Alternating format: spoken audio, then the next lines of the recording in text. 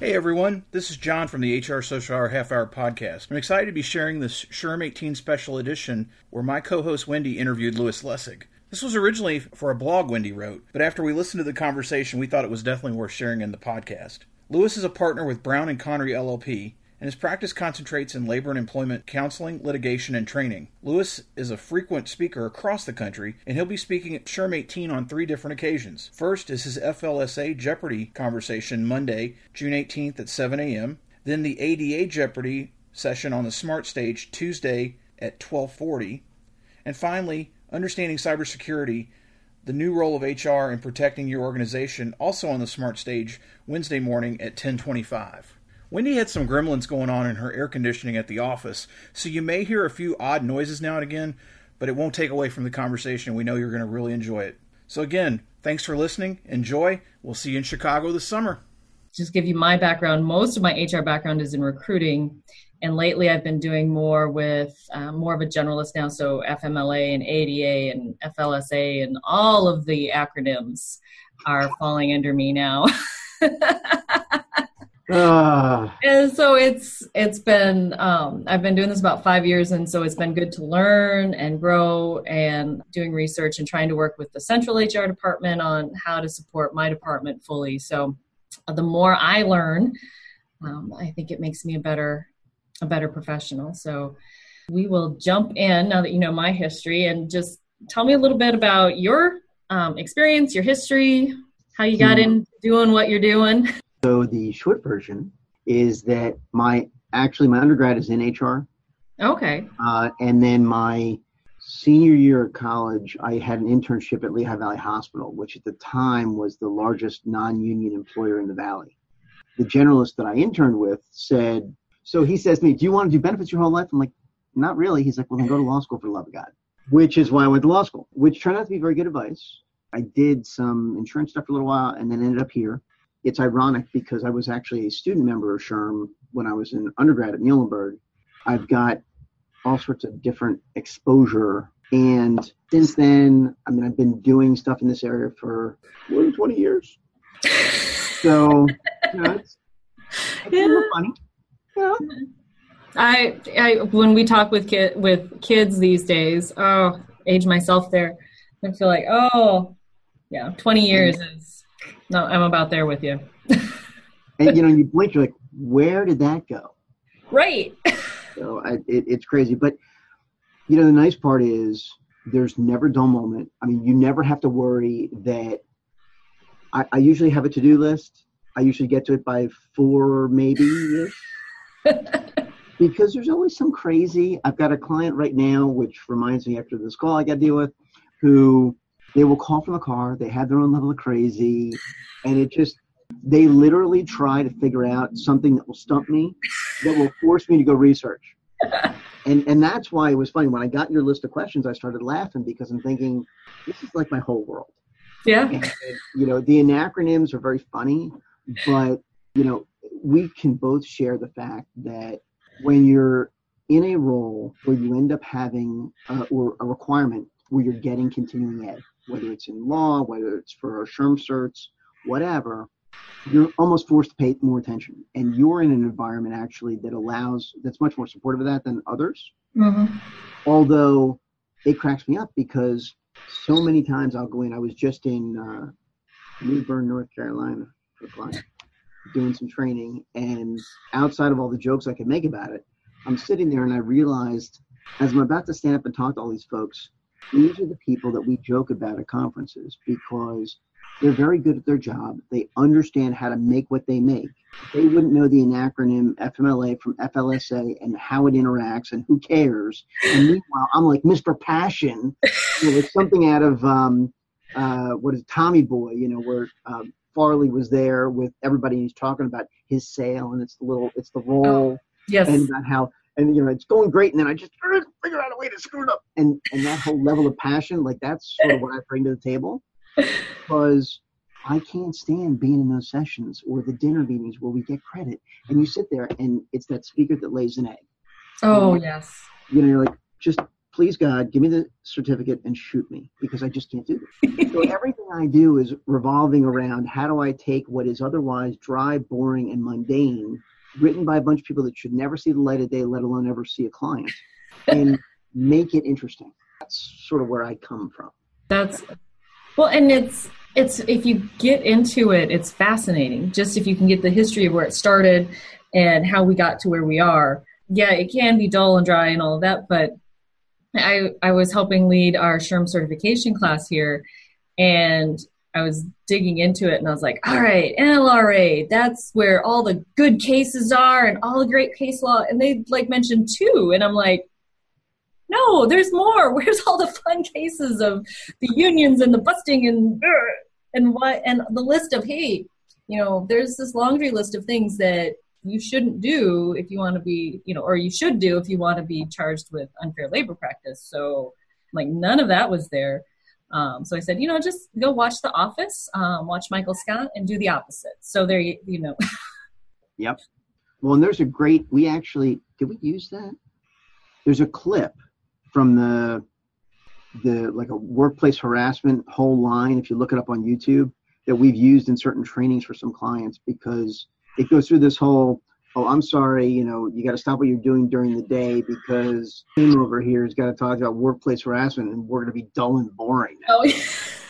And the funny part was I hadn't seen that. It was one of my associates that found it. I'm like, all right, well, that's funny, but we're all lawyers, so now we have to figure out how we get the rights to use it.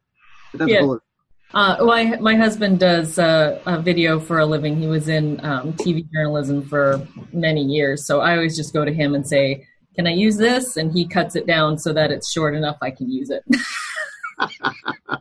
I didn't realize that was the idea. It's good to know somebody who knows what needs to be done. One of the things I'm looking forward to at SHRM is sitting in on more of the TED Talk, the shorter ones. I'm getting a very short attention span, and I'm not looking forward to the 75-minute session. I like the Smart Stage because it's quick, it pops. Yep. If you look me up on YouTube, you can find last year before, sort of the way I do the format for Jeopardy on the Smart Stage, which is different than 75 minutes. So 7 a.m. on Monday morning, you want to be there because everybody's going to want to be there because I've got a mega session. So it's going to be me, you, and 1,500 of our closest friends, and I'm going to spend everything I can, all my time on social media between now and June, whatever it is, to I think 19th or whatever. Anyway, to pack that room, because before the opening keynote for Monday at Annual, this will be unquestionably the most engaging, fun opportunity for folks to learn about the FLSA. Because in this room of up to 1,500 of our closest friends, we're going to be talking about all these things related to the FLSA, where if you can't tell, I'm slightly passionate about this crazy. So the whole idea is I wanted to find a way to engage folks rather than what happens when I go to my own CLE, which is you sit in a room, they give you a book. The book has all the cases listed with all the citations. No one cares. And, well, unless I need it for a client, in which case I appreciate the fact that it's written there. But you don't want to. It's not like right? Right. I'm an adult. I can read. For our full Jeopardy game, here's what we do. We go. First of all, there's a whole lead in, right? And then I explain to people, this is very simple. You're going to learn something. I know it's rough. You came to the conference. You're paying all the money. You're going to learn something. We're going to be. There aren't, and I will answer your question before you ask. There are no buzzers. I'm sorry, but there's apps you can use now, though. Yeah, but we're going old school. Okay. Because imagine, okay, you have a room of 1,500 people. The room is split in half. You have usually, now, I will show some of the kid side of me, right? You have Mickey and Donald. So if Mickey and Donald are competing, and you presume that at least a third of the room is totally type A and completely into it, how am I supposed to pick which Yahoo's going to answer the question? So that's why we go old school. And I know it's very foreign, right? Kind of like the telephone on our desks. No one ever uses, you raise your hand. And now the challenge for me is I got to be able to see them. That's a logistical challenge I figure out. But why? Because it's Jeopardy. There are fabulous prizes. There are always fabulous prizes. So if you've never seen 1,500 of your closest HR friends get into it over not even knowing what the fabulous prize is, that half the room's going to get, they're all like, oh my God, let's go. And then of course, 7 a.m. So like you and I, they're sort of only partially into their coffee. But because it's 7 a.m., I've already been up probably since 4:30, so I'm ripping and ready to go. So it's hilarious to me, all these introverts, that when there are fabulous prizes involved and it's a game show format, all of a sudden they care. And not a little bit either. And then, of course, there's that one last little instruction I give people, which is very simple. You've probably heard it 50 million times. It's probably ingrained in your head. You didn't even know it was there. You have to answer in the form of a question or you don't get credit. Right. And it's so funny because at some point someone will mess it up. And people on the other side of the room will call them on it, which is great. That's awesome. That's the format in the full version, which will be that Monday for FLSA. Mm-hmm. That's what we'll be doing. To that regard, it's not one, not two, but 5 categories. Nice. Plus Final Jeopardy. Winning team does, like I said, fabulous prizes. The idea is to find a fun and engaging way to think through some of the challenges. And, whether we're talking about the FLSA or we're talking about the ADA, I think that so much of it is incredibly fact-specific and people don't get it. And the problem is it's not people like you and I. It's the frontline managers that only call us after they've done something. And so what happens is they get pissed. Well, how come I've got to pay overtime? Or why do I have to accommodate them? Like I shouldn't have to. They annoy me. And so there's this learning curve there's a delta we haven't quite found together. My thought and hope in the FLSA context is to do a couple things. Remind people about things they should probably already know and may already know but aren't thinking about, to bring it to the forefront. Little things like, I get that you pay somebody $45,000 a year, but Wage and Hour doesn't care that you pay them $45,000 a year. They care, how do you pay them every 7 days? Unless you're in, one of those exceptions. But generally speaking, people don't think about it that way. But they do if there's 100 points involved.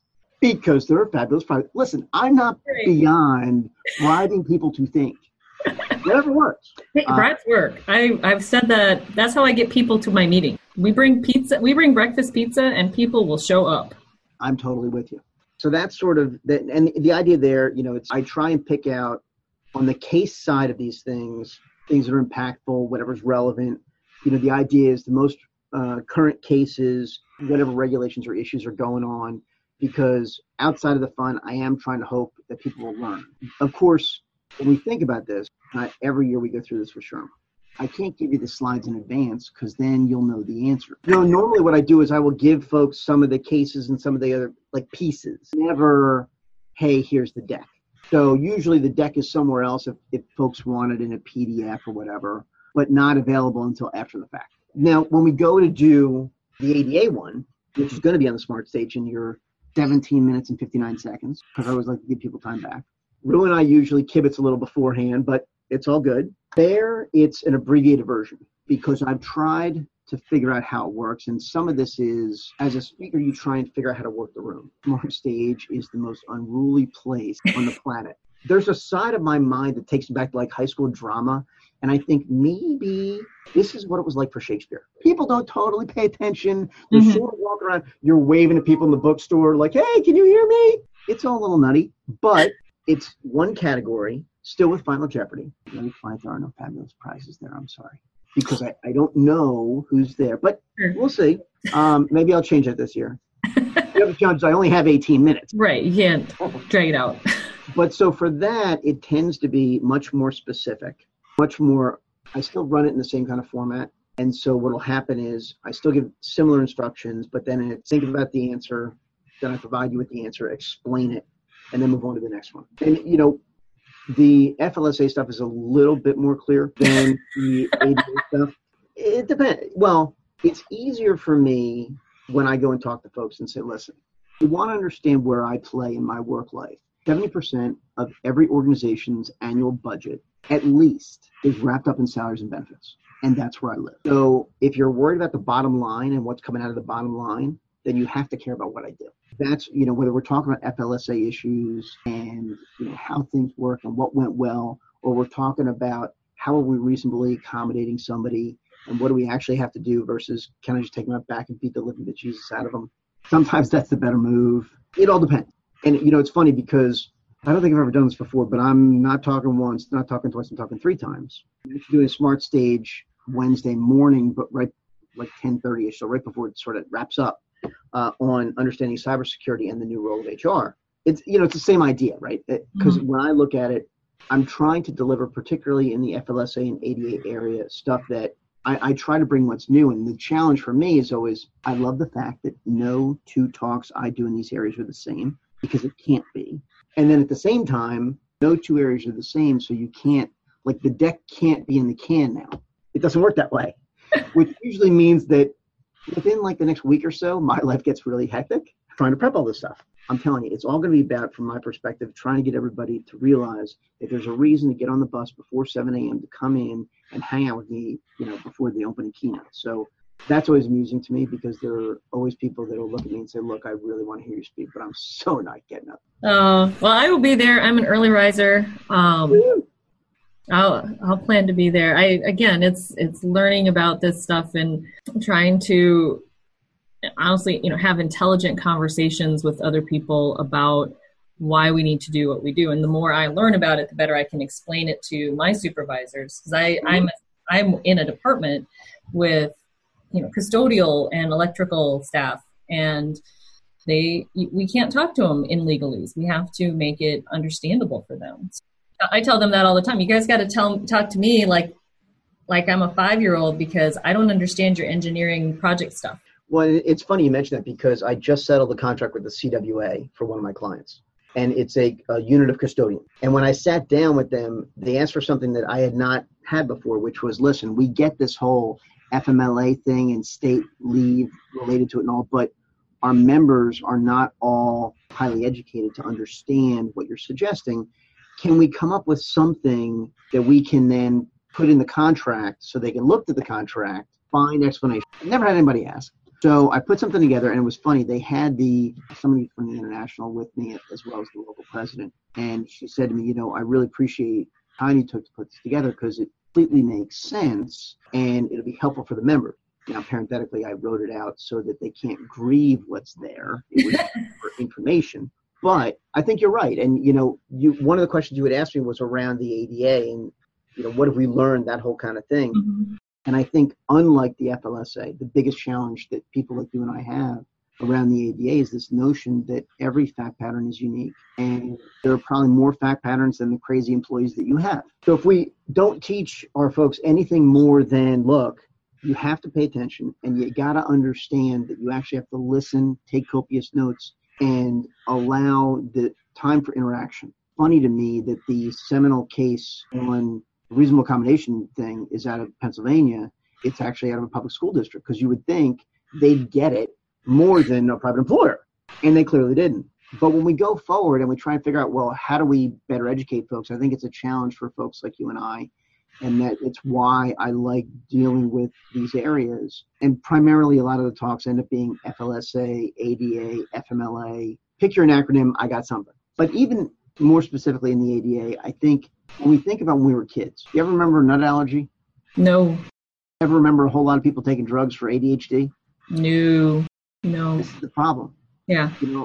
I can't, when I think back to when I first started practicing, never had a time where we ever sent an employee for mental health fitness review. I had a half a dozen on my desk. It's a real life problem that we're dealing with. But when we think about the ADA, like, this is the challenge.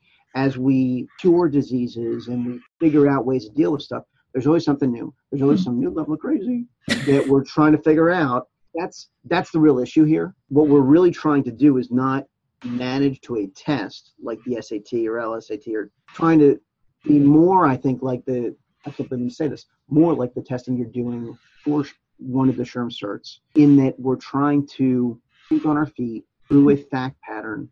There are certain times where there are similarities. It depends on what we're dealing with. Are we dealing with, a virtual workforce? Or are we dealing with a gig economy, or the impact that technology has on students and how they can interact and how that impacts what a professor can or can't do? It's different today than it was. And so we're trying to get folks to understand that in a new and unique way. Now, I'll be very candid. In 17 minutes and 59 seconds, it's a little crazy, but at least I can highlight some of the major things that are going on. One of the top 10 cases I talked about at SHRM last year was a case out of the Eastern District of Pennsylvania. You're probably saying to yourself, I'm in South Dakota, who cares? Here's why you care. First court in the country to allow for somebody to claim they are going through transition. As they're doing that, they're protected under the ADA. They've never tried that before. The judge actually didn't throw the case out. Now, the crazy part is that case settled 45 days ago, which is both good and bad for us, because what we really wanted was, well, is it really covered under the ADA or not? We're not going to get that. No. Right? Which is not good. We can all see the trends. At one point, I had put together this graphic, and it's sort of salary, benefits, and culture, and where they intersect. That's really where I live. It's never enough to say, how much are you paying somebody? It's more than that. This is the salary range we have for this particular title, right? If we're going to pay a custodian $35,000 a year, I got to pay a professor, and the range starts at 35. Let's say maybe it's 35 to 6 technically, because they're professionals. They got to make more. So, okay, well, if the low end for the custodian is 35, where do I put the professor? Right. Where do I put the associate professor? And everybody doesn't talk. And then they turn to you and say, well, why can't you figure this out? I don't understand. Why doesn't everybody get it? And the truth is, we need to engage in this conversation. We need to sit down and figure out. And that was the one, some of the positives that came out before Judge in Texas was so kind to put the kibosh and everything. It forced everybody to engage in these conversations that we hadn't engaged in since our great-grandparents made the original job description for some of these positions. When I looked at some of this stuff, I would literally turn to clients and say, okay, I know you went on to the Bureau of Labor Statistics website and you found custodian that had 150 different possible things on it. Now that we have computers, highlighted it, went over to your job description template, dropped it in, and posted it. And the problem is, of those 150 things, your folks do 6. But you're trying to get rid of somebody for 149. But you don't do 149. You've never done 149. This is where I look at it, I'm like, oh my God, I get that in a bad economic time, the first thing that goes is training. Except training is how we get through all this craziness. Whether we talk about harassment training that I'm doing a lot of these days all over the country, or we're talking about leave issues or wage and hour stuff, it's not that we forget this stuff. It's that we're bombarded with so much that we weren't, I can say this with you, that the internet didn't exist when we were kids. We didn't have to worry about a filter to stop the crazy. Here we look at it and say, listen, we need to figure out the filter.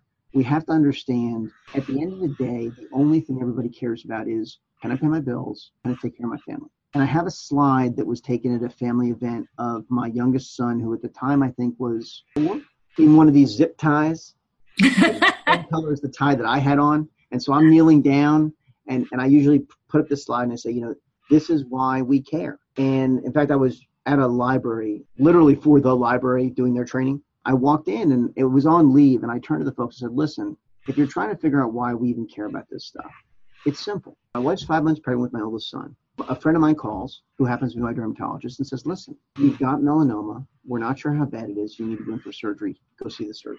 The first thought that pops into my head is not, I need FMLA leave. The first thing that pops into my head is, am I going to be alive to see my unborn child? And that's the last thought I have when I go out in surgery. Clearly that worked out. But when I go down to HR and I'm saying, here's what's going on, and I need them to understand, I got to give them the FMLA paperwork, or how does this understand, how are we paying him? As an individual, I don't care. Right. I'm worried about like everything else. And so that's sort of where that culture piece comes in, because we look at the wage and hour side of stuff, and I think to myself, okay, we figured out what we're going to do about the job descriptions, and we started having conversations around where should the salary bands be, because you know what happened. We never bothered. We started the organization 50,000 years ago, and we have the same structure from then, because why would we bother to change? It would cost us money to do that. And then we figured out, oh, you know what? Maybe we should actually develop our people. What a novel idea. In that sense, it was great. But then we turn around and it's like, well, wait a second. Why did it take this long to even have this conversation? We should have been looking at the job descriptions. I mean, they're little things, right? Mm-hmm. I'm sure at any given time, particularly in your custodial ranks, the folks that go out are not going out because, I have a headache. They get hurt on the job. Then you start to think, well, okay, does my custodial job description include stuff like, here's what I need for lifting and carrying and all that kind of stuff? It's amazing to me how many custodial job descriptions don't have that. Because what happens is people go out and then you want to be able to say, well, here are the essential functions of the job that include a physical component you need to be able to do. We never have those conversations. I'm not really sure why. The other side of it is, have you ever been in a situation where, it happened to me, you're told, we have this whole group of hourly employees. We have this whole group of salaried employees. We want you to go, because we don't know how to do it. We want you to go in we're going to close the door. We'll serve them, to coin one from your repertoire, we'll serve them pizza. And during lunchtime, you'll explain to them that they're going to go from their cushy salary gig to being an hourly employee. Now, I did this as a young attorney, and the reality is you walk in there and they close the door. I did hear the click of the lock. I'm realizing I am the only schmo in a suit sitting here having this conversation with 25 employees that don't know why I'm here, but I'm the only guy in a suit, and they're all in scrubs. And I'm going to tell them now, hi, we love what you're doing for us, but guess what? You're no longer salaried. You're hourly. Isn't this great? And that's some of the better discussions that take place in this world. So, when I think about it, the FLSA to me is so much more than do we properly pay overtime. It's how are we dealing with our people? When we sit down to try and figure out good, bad, or indifferent, how are we explaining it, right? Because at the end of the day, what we're finding, or what I found at least, is you and I are in a situation where we have to be able to go to that person who doesn't know what we know. Even though we're in this SHRM bubble of 285,000 of our closest friends. We get it, but everybody else doesn't get it. So we're trying to explain to folks, look, here's why we need to regularly take a look at job description. This is why we need to be serious about salary compression and what does it mean. And there may just be a line where we look at it and say, let's presume at the end of the year, we do in fact get new regs for overtime. If there's an escalator in there and you're a small employer, you're going to be worried because there's no way to gauge if the escalator is attached to, say, some urban CPI, whatever. You don't have an increase in clients. How do you pay for that? Government doesn't care. So the hope is that we've done enough talking through SHRM and the SBA and everything else that they don't do that. The practical side of what we're looking at. And then, it's this whole thought process of we don't want to ignore issues, just sort of ignore individuals and say, you know what, we're just not going to worry about it. But wait, there's more. Because it is part of our culture, and we know that. Why don't we just own it? Why don't we just tell folks, you know what? This is what we're going to do. We're going to be thoughtful and think about how we're going to explain it to our people. We're going to go through it and get that we're trying to take care of our most important asset, which are our people, which is why I do all this craziness, which is why all those years ago, my former mentor who said, go to law school, that's why it all makes sense. Be like, okay, look, all right, so we had this individual who thought it was okay to work 2 jobs and 80 hours a week, and we never paid him overtime, and isn't this great? That's okay, because that's why I have a job. Yeah, I pulled up a job description the other day that hadn't been touched since like 86. We need to be looking at these. And it's so easy to fall into the I'll get to it later. And one of the things I'm trying to do is push that into our regular evaluation process. So that when you do an evaluation with the employee, which I'm requiring them to sit down with their employees quarterly and say, how you doing? They must love you. At first they were like, that's so much work. And then they had to sit down at the end of the year and do the new evaluation form, which is really long. Suddenly, I'm the smartest person in the room because I should have listened to you. I'm like, I told you. And I'm guilty of it too, of not, waiting till the last minute to do that stuff. So I don't always listen to my own advice. But it was, guys, you need to review the form and are these duties, is this what employees are doing? Because some of these haven't really changed in the 5 years that I've been here. And maybe they don't, an electrician's electrician. That might be the case. But our locksmith guys, they're not just cutting keys anymore. We've got card swipes and all sorts of different access points that has made their job a lot more complex. And we need to evaluate those and we need to look at those and we need, maybe they're going to need a bump in pay. And we got to be willing to take that up to the Board of Regents to discuss how are we going to pay these guys? Because it's not just doing what they do at Lowe's by cutting keys. They're doing more than that. And it costs a little bit more than $1. Yeah. Well, it's funny. I was just at Bed Bath & Beyond, and they literally have a machine. You just pop the key in, and it pops out a spare. So yeah, I mean, that key part is not complex, but, we get to a point where somebody high up loses a key, and suddenly we got to rekey an entire building. That's not cheap. And, at that point they're looking at doing card swipes in the individual dorm rooms. So they're more like, hotel type rooms, which That would actually save my guys a lot because they wouldn't have to come in the middle of the night when a student locks himself out of their room. Oh, I never thought of that. Yeah. We're living in a different world, and with FLSA and ADA and all of those, if we're not keeping up, we're falling so far behind so fast. We have to engage in those conversations. I was writing that down. Like that's what I'm getting from you here is we need to engage in the conversations and talk with our people and higher ups and get us all on the same page. Because you know what happens, right? Someone will come to you and say, clearly they're not a custodial type person, but let's say they're some kind of white-collar job, and they'll say, well, I got to be able to telecommute, and you like them. And so you say, sure, no problem. And nobody thinks through, well, what does that look like? How do I evaluate them? How do I know they're not watching Jeopardy instead of doing what we're paying them to do? Mm-hmm. Yeah. And then they'll turn and say, well, oh, I'm sorry, you never told me. And then when you take an action against them and they come back at you, everyone says, well, how come we didn't do that? Well, because we didn't take the time up front to think through it. And so even though we're going to be throwing stuff at each other and yelling and screaming, and hey, because the number one complaint, right? I talk too much, but really the number one complaint is you didn't see my hand. You were arbitrarily only looking here. Are you kidding? Like, did they honestly? I've literally had evaluations where you're only looking on one side of the room. That's not what I'm doing. But if that's the only thing you take away from the day, God bless. But the funny part for me is, as I mentioned before, because all this stuff changes so quickly, some of it is just little tidbits, right? Mm-hmm. And I look at whether I'm on the smart stage, whether I'm on a mega session stage, or training offsite for a client. It's all the same stuff, right? If I can teach you one thing that you didn't know before, then it was worth the time. And right. If I'm getting up at 7 a.m. and you're at least excited about it before you're done and you're rip room ready to go for that 8:30 opening session, I've done my job. Exactly. Awesome. I'm so excited for your session. Me too.